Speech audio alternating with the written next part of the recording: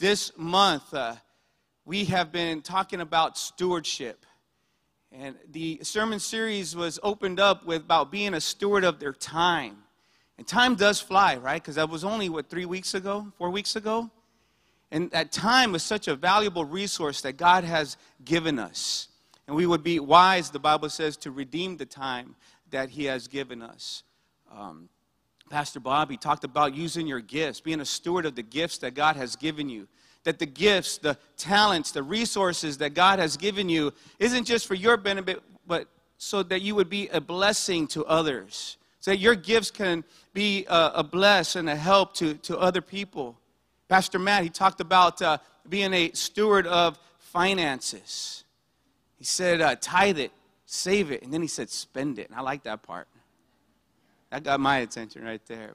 But we are to be faithful stewards of the resources of the finances that God has given us. In the book of 1 Peter chapter 4, verse 10, it says, each of you should use whatever gift that you have received to serve others as faithful stewards of God's grace in its various forms. As stewards, we are caretakers in the kingdom of God. You think about that. Where God had found us at one point in our lives before we knew Him. He saved us. He transformed us. He did a work in our lives, renewed our mind, restored us. And then He gave us a responsibility in the kingdom of God. What an awesome privilege that we can serve in the household of God. What an awesome privilege that God, He calls us out of that darkness and He puts us into His marvelous light. And then He gives us a responsibility as stewards in the house of God. Some of us, myself included, the things that God has allowed us to be a part of, the things that God has given us an ability to serve in, it's mind-blowing. It's mind-blowing. You know, I believe there's people here that for whatever reason you might have had to drop out of high school, and now you're a business owner. Now you're a supervisor. Now you're a college graduate. That's the power of God working in an individual's life. That which God has given you, He's made you a steward over, a caretaker over that. And to be a steward in the house of God, it's a blessing. It's a joy. It's a privilege, but it's also a great responsibility. When you hear that word responsibility, sometimes people are like, oh. I work with a gentleman, and he was up for a promotion. And they offered him a promotion. And he said, oh, no, thank you. I don't want that responsibility. He says, I just want to do my 8 and skate. And we can't have that mentality in the kingdom of God, where we're just going to hear, punch a clock, and then we're out, you know. No, God, responsibility is a good thing. When God gives us a responsibility, we should embrace it and say, thank you, Jesus, for trusting me with this awesome privilege. When I was younger, my parents gave me chores to do. And like most kids, I didn't like doing chores, right? I'd figure a way to get out of it. I'd start and go take a nap somewhere. But what I didn't see then, and I now see as an adult, is that my parents were trying to teach me character. They were trying to teach me the value of work, the value of time management and responsibility and consequence. I would hear things like, this better be done by the time I get home or else. Anybody hear that? I had a certain window to get this thing done, right? Or else. And many of us know what that or else is. I want to leave the house and, hey, did you take care of that thing that I asked you to do? No. Well, then you're not leaving. I was 19 years old when I started coming to church, and I remember I told my mom, I said, Mom, I'm going to a men's discipleship. It was early in the morning. She said, did you clean the restroom? I said, no. She says, clean the restroom before you go anywhere. She's teaching me responsibility. She was teaching me what my dad would say, character. So why do you make me do this? It builds character. And that's what I want to talk about tonight, being a steward of character. And I've entitled this message, Character Counts. Character counts. There are many qualities that God looks for in a steward. In 1 Corinthians chapter 4:2, it says, moreover, it is required in stewards that one be found faithful. Book of Titus, chapter 1, verses 7 through 9. It says, God's steward must be above reproach. He must not be arrogant or quick-tempered or a drunkard or violent or greedy for gain, but hospitable, a lover of good, self-controlled, upright, holy, and disciplined. And he must hold firm to the trustworthy word as taught, so that he may be able to give instruction in sound doctrine and also to rebuke those who contradict it. The Bible is filled with men and women that were of high character, men and women that God trusted with a certain mission, and God trusted with a certain responsibility. These men and women, they were faithful, they were dependable, they were righteous, and they could be trusted. And I tell you right now that trustworthy people, they're a gem. Oh, thank God for trustworthy people. If you serve alongside someone that's trustworthy, you know what I'm talking about. They can be counted on. They're dependable. They're reliable. They can handle responsibility. I work at a college campus, and one of the vendors where I order my material from, she called me up. We had to talk about reconciling some invoices and whatnot. And after all that was taken care of, she says, how's my sales guy? Comes and visits me once a week. And I said, he's amazing. I said, the guy is awesome. I said, let me tell you something. You got a real a gem in this individual. I said, he's reliable. He gets you what you need. He goes that extra mile. He's very knowledgeable, and his customer service is just impeccable. And she says, you know what? That he handles all of her major accounts. And the reason that he handles those counts, she said, is because she knows that she can trust him to not mess things up. Right? Here is this, he's a young man, and he's handling these major accounts, and he's on it. He's trustworthy. He's reliable. Even though this business isn't his, he takes ownership of this business that he's helping grow, and he meets the needs of the customers. I said, you should give him a raise.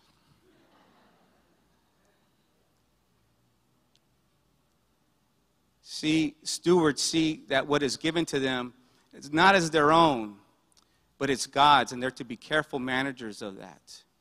When we think of a righteous steward, often Joseph comes to mind. In my house, he's known as Joseph, the King of Dreams, right, because of that animated movie way back when. But we know the story of Joseph. As a young teenager, he was given a dream, given a vision that he would be a ruler. But because of his immaturity or lack of maturity, his inexperience and the jealousy and the envy of his brothers, Joseph found himself imprisoned. He found himself enslaved. He didn't find himself the ruler that he thought he was going to be. But it was these things that occurred in his life, the temptations, the false accusations, the imprisonment. It was all of these things that made him into the steward that God had intended him to be all along. The Bible says that he was the ruler of Egypt, second to Pharaoh. And it was because of all of these trials and all of these testings and all of these circumstances that he found himself in. Faithful, faithful, faithful. And sometimes we go through things. Sometimes we go through testings. And sometimes we go through assaults. And we think, God, is this what I signed up for? Trust the process. God is doing something. He's molding. He's shaping you.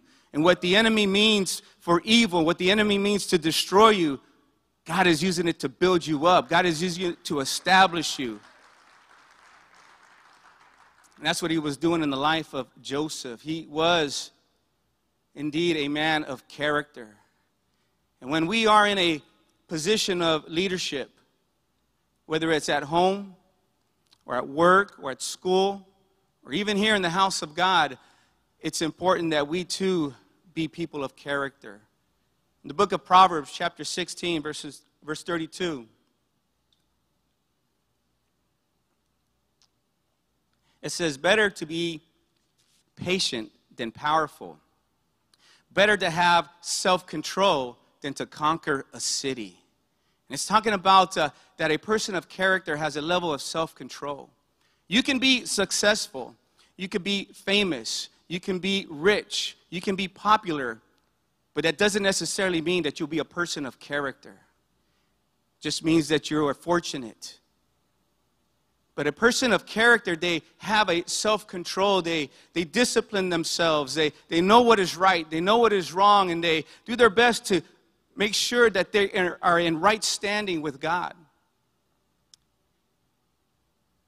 Bible talks about another Joseph. And this Joseph also was a man of high character. He was a man who was righteous. He was responsible. He was trustworthy. And he was willing to do what was right no matter what it cost him. This man, this Joseph, he was entrusted to be the guardian of God's greatest gift to humanity, and that was his only begotten son, Jesus. I'm talking today about Joseph, the adopted father of Jesus. What a high calling that was placed upon Joseph. That God chose him to raise and to care for Jesus, the Son of the Most High God. And I want to say right now that if you here are a guardian or a adopted parent or a parent of a child that isn't yours biologically, man, God bless you. God bless you. Keep up the good work. Keep up the good work. I know it can be trying, challenging, but the rewards, you can't put a price tag on it.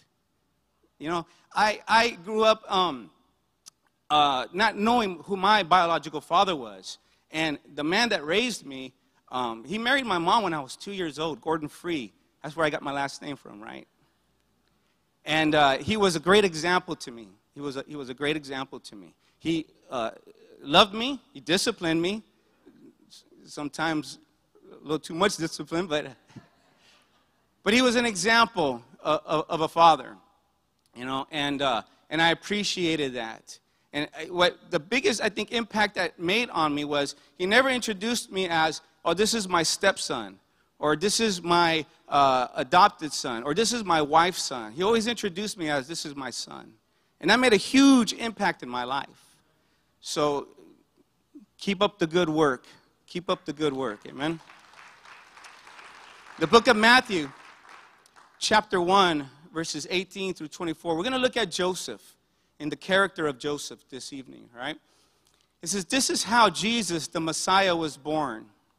His mother Mary was engaged to be married to Joseph, but before the marriage took place, while she was still a virgin, she became pregnant through the power of the Holy Spirit. Joseph, to whom she was engaged, was a righteous man and did not want to disgrace her publicly, so he decided to break the engagement quietly. Verse 20, it says, as he considered this, the angel of the Lord appeared to him in a dream. It says, Joseph, son of David, do not be afraid to take Mary as your wife, for the child within her was conceived by the Holy Spirit. She will have a son, and you will name him Jesus, for he will save his people from their sins. And all of this occurred to fulfill the Lord's message through the prophet. Look, the virgin will conceive a child. She will give birth to a son. They will call him Emmanuel, which means God with us. And when Joseph woke up, he did as the angel of the Lord commanded and took Mary as his wife. And the first thing I want to look at in the life of Joseph is that he was righteous. When you have character, that means that there's a righteousness working in your life. The Bible called Joseph righteous, and some translations say that he was a just man. And what they mean by that is that he was a follower of the law. He was devoted to the commandments. He was devout. And by the law, Joseph would have been justified in calling off the engagement. He would have been justified in ending the relationship. But see, him doing that would have exposed Mary's situation. And under the law, the sin of adultery was punishable by public stoning. And to clarify this real quick, Mary was not in sin. You know, Mary was in the perfect will of God. But the perception of Mary being pregnant prior to her wedding, obviously people would have, spoke and talked, and things would have been a bad situation for this young lady. Joseph, he chose mercy over judgment. He chose to show grace over penalty. He didn't want to publicly humiliate Mary, so he decided to end the engagement discreetly, privately. In other words, he didn't want to make it to everyone's business. He was going to keep it their own business. He wasn't going to go and tell so-and-so about what's going on and talk to this person and put it on this blast and put it on this social media. He was going to keep their business their own. And there's times where your business needs to be your own business. Amen? I read a commentary. It said, mercy and compassion are the characteristics of the righteous person, that preserving the dignity of every human being, regardless of their mistakes or shortcomings, is the true lesson of Joseph. Joseph was righteous, but he was not self-righteous. And what righteousness is righteousness is being right with God. It means that you're in right standing with God, that you're seeking to take the position that God has specified, that God wants you to be in. On the contrast, self-righteousness is when you choose to trust in your own understanding and you stand where you think is right and not in God's right standing. You're, in a sense, right in your own eyes. Someone said this, righteousness is not selfish or vengeful. It is compassionate. And Joseph's decision to protect Mary's reputation, it reveals the character of this man. That he was sensitive to the circumstance Mary was in. And I got to believe, it doesn't say this, but I got to believe that Joseph was wrestling with a whole series of emotions. I'm sure he was angry. He might have felt disrespected. You know, he might have felt like, even embarrassed, like I can't believe this is happening to me. And for sure he was hurt. For sure he was hurt. And yet through all of these emotions and all of these struggles that I'm sure Joseph had to wrestle and had to deal with, he was still concerned about Mary. Showed his love for her, showed his compassion, and showed his character for her. We got to ask ourselves, how are we when someone offends us? When someone sins against us? We go with like our first reaction, our first inclination to stab back, to get back, to let them feel the pain that we're feeling? Or do we begin to seek God and begin to try to find the mind of God for what's going on? See, it doesn't mean that we overlook the sin, because sometimes we got to address that sin. We got to make sure that we're dealing with that sin, and we got to make sure that it's not consuming our lives. And there's times where maybe we have to take a step back and sit down and just say, okay, God, I need you to restore me. But Joseph, rather than humiliate and shame, he wanted to restore. And that's the grace of God, that when we find ourselves struggling, when we find ourselves maybe having fallen, and rather than being humiliated and being ashamed, man, thank God for the house of God and pastors that love us, where we're rebuilt, we're restored, encouraged, and hey, we want to see you succeed in the things of God. Book of Matthew, chapter 18, verse 15.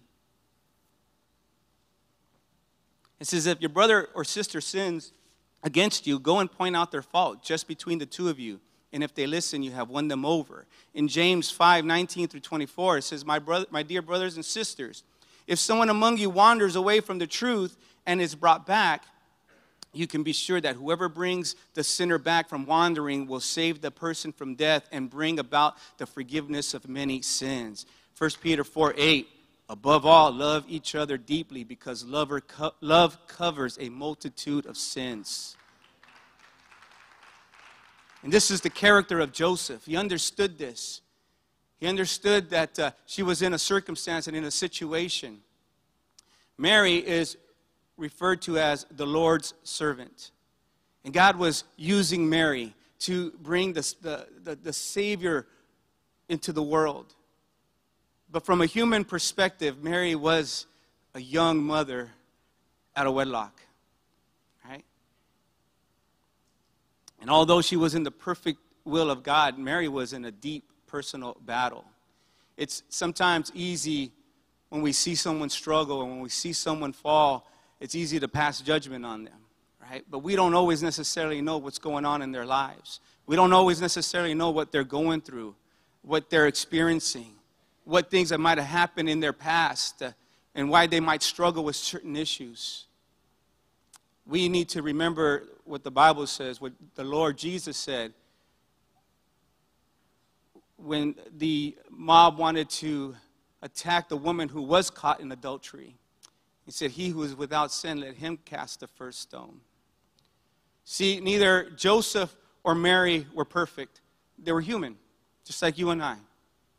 But they were righteous, and they were both willing to be in the presence and in the will of God. They were both willing to be servants of God. Joseph and Mary, they were going to be the parents of Jesus and his future siblings. And there's a reason why marriages go through so many trials and why the enemy assaults marriages, why the enemy would try to destroy marriages. God loves marriages. God created marriages. The Bible says what he's joined together, let no one separate. Amen? And let me tell you this, the reason God created marriage and loves marriage is because it produces godly offspring. Produces godly offspring. And God understood that Jesus was going to need that father figure in his life. That Joseph was going to play an instrumental role in the life of Jesus Christ. And that Mary was going to need her husband. And that they were going to raise up children of righteousness. We can't underestimate the love of a father. We can't underestimate not just the love of a father, but the importance of a father in the house. We need fathers in this day and age to be fathers to their sons as examples, to be fathers to their daughters also as examples. Joseph, as I was reading, just thinking about him, I was like, man, he had a high call upon his life. Also a heavy burden, but it was one that he was willing to take on. Without complaining, non-grudgingly, just he embraced the responsibility that God had placed upon his life. As parents, we need to remember that we're the stewards of the children that God has given us, that God has allowed into our home, biological or not. We're to love them, we're to teach them with patience and grace, we're to speak words that encourage them, to edify them, to build them up. And Joseph, he too was a man of godly character, but also Joseph was sensitive to the Holy Spirit. And we need to be sensitive to the Holy Spirit. We need to recognize and listen for his voice and hear the voice of God. The Bible says that Joseph considered or was thinking or he was processing everything that was going on between him and Mary. And I believe that in this time that Joseph was praying and he was seeking God and saying, what is it that you need me to do, God? He had his plan. Well, maybe if I just put her away quietly and that way, nothing happens to her and she's not embarrassed. But God had a different plan for him and for her. And he said, Joseph, it's okay, this is my will. I want you to enter into it. And Joseph was sensitive to the Holy Spirit, and he obeyed and listened and trusted the Holy Spirit, especially as God was leading him into an area he was so unfamiliar with. Proverbs chapter 3, verse 5 and 6, it says, trust in the Lord with all your heart. Do not depend on your own understanding. To seek his will in all you do, and he will show you which path to take. In James 1:5, it says, if you need wisdom, ask our generous God, and he will give it to you. He will not rebuke you for asking it. What an awesome thing that we can ask God for wisdom. Sometimes, sometimes we get intimidated of asking someone for something. What if they say no? What if they say, are you serious? You're asking me for this? But we can come to God and ask him for these things that we need as stewards in his kingdom. Amen. We need to listen for the voice of God, for his direction and his guidance. God speaks primarily through his word. That's why it's so important that we study the word of God, that we are reading the word of God, because oftentimes God will begin to show you through his word the areas that you need to address, or the decisions to confirm the decisions that you need to make. He speaks to us through the preaching of his word. Oftentimes, issues I've had to wrestle with, it's like God told the preacher, all of a sudden they're coming over the pulpit, and it's like, man, God's speaking to me. He's dealing with me concerning this. It's the Holy Spirit. God speaks to us through one another. He speaks through people. I remember a couple of years ago, I was talking to this sister here in the church, and we were talking about our kids. And I remember she was just telling me this word that she just had. She says, words are good, Manny. And sometimes they'll listen to it, but you know what really changes people? She said prayer. Prayer changes people. And you know what? That was the voice of God speaking through this woman. That was the voice of God speaking to me through this woman. God, he speaks to us through our thoughts and ideas. He speaks through us through signs and wonders and dreams. And understand that when we receive these dreams and signs and wonders, they will always be in line with the Word of God. They will never contradict the will of the Word of God. Those dreams and those signs and those wonders are to confirm what God has already been speaking to you through his word. So don't get it twisted. Okay? God did not tell you to start a commune on Catalina Island. The book of Matthew, chapter 2, verses 12 and 15. It says, then being divinely warned in a dream that they should not return to Herod, they departed for their own country another way. This is Joseph, Mary, and Jesus when they were leaving Bethlehem. Now when they had departed, behold, an angel of the Lord appeared to Joseph in a dream, saying, arise, take the young child and his mother and flee to Egypt, and stay there until I bring you word, for Herod will seek the young child to destroy him. The enemy wants to destroy our young children, church. We can't forget that as parents, we're the stewards of our homes. We're the caretakers of our homes. It says, when he arose, he took the young child and his mother by night, and they departed for Egypt. And he was there until the death of Herod, that it might be fulfilled, which was spoken by the Lord through the prophet, saying, out of Egypt I called my son.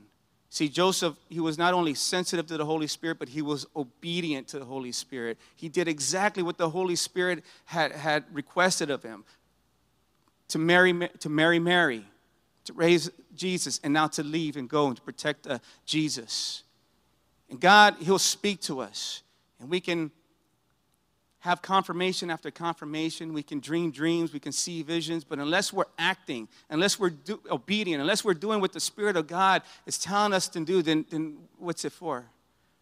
There's a danger when we resist the voice of God, when we resist the Holy Spirit. The Bible says that our hearts can become hard and rebellious towards him.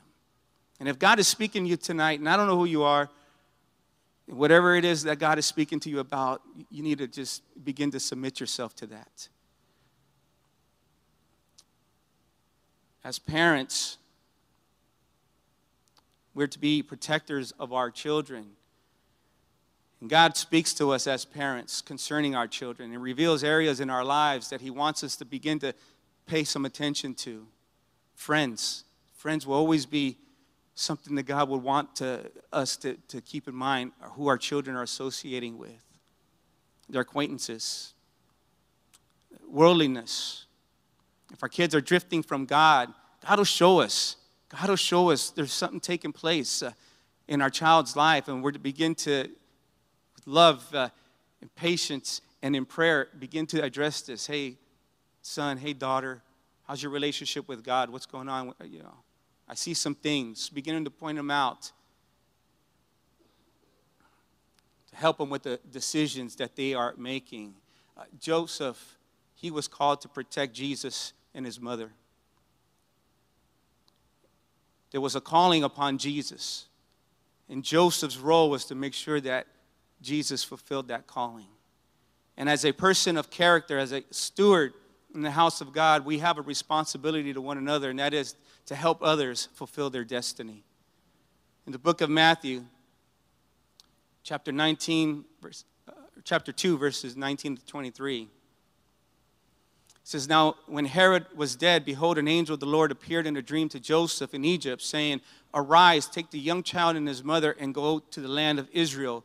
For those who sought the young child's life are dead.'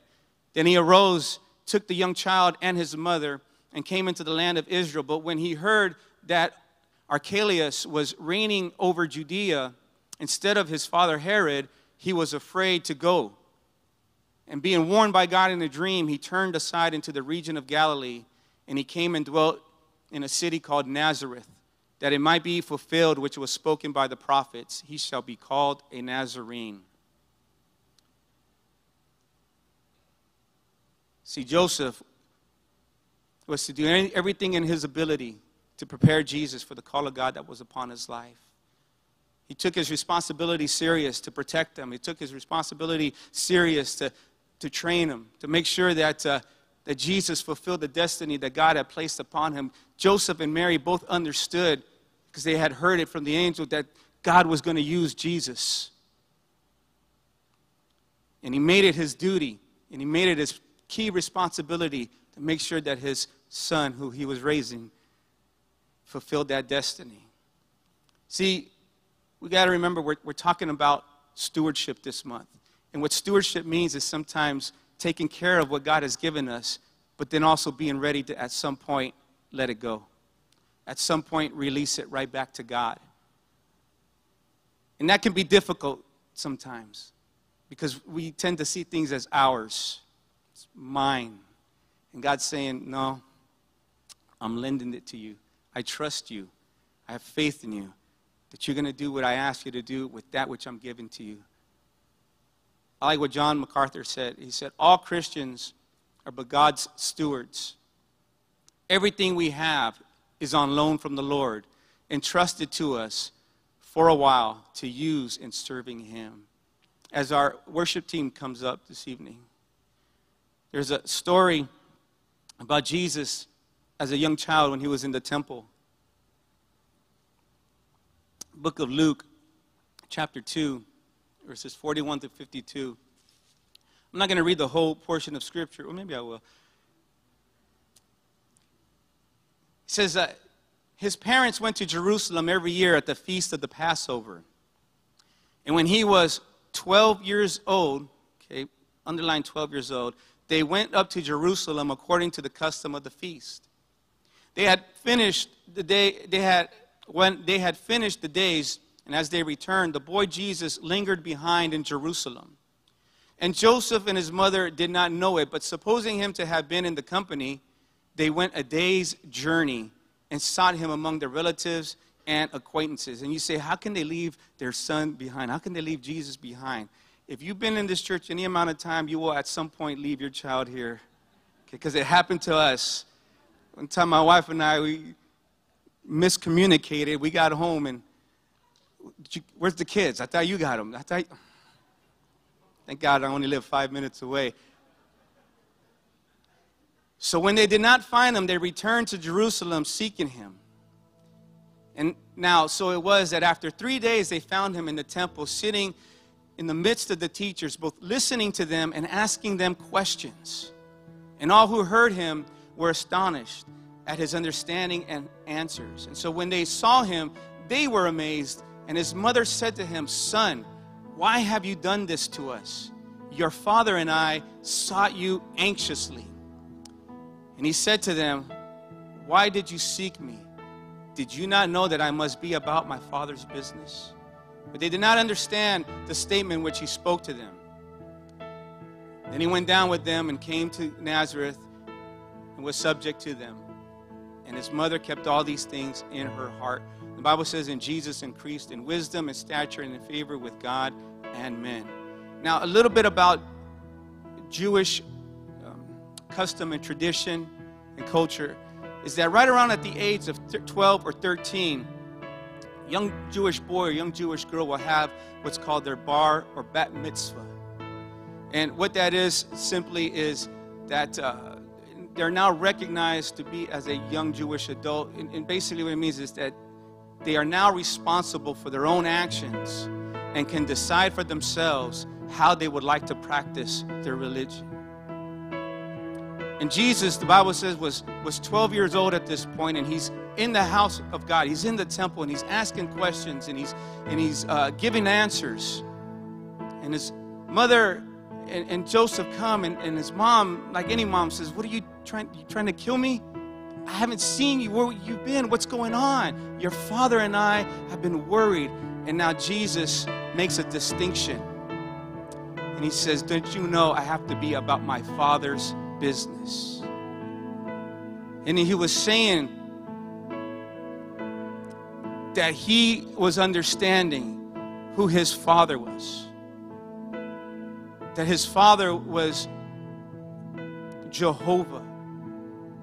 He was realizing that he was the Son of God, and he was beginning to embrace the call of God that was upon his life. And it could have been easy for Joseph to get upset and interject and punish him for not being with the caravan. But I think even Joseph understood what had just taken place right there, and that distinction that Jesus was making. After this story, we don't really hear about Joseph anymore. It's assumed that he passed away, but we don't read or hear about Joseph anymore. Because at this point, Joseph's mission had been fulfilled. At this point, the call upon Joseph's life to raise Jesus as his own, to train him, to love him, to care for him, it was fulfilled. He saw now that Jesus, he himself knew what the call of God was upon his life and who his Father was and is.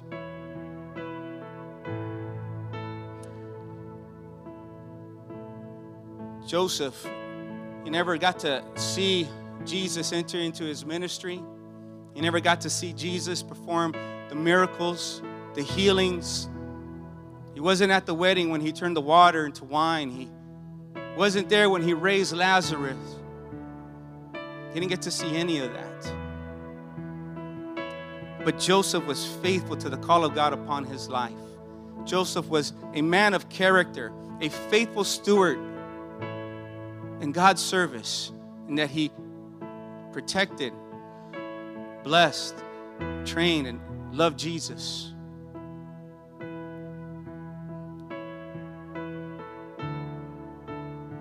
Joseph, in the life of young Jesus, in that early life, was the closest man that was to him.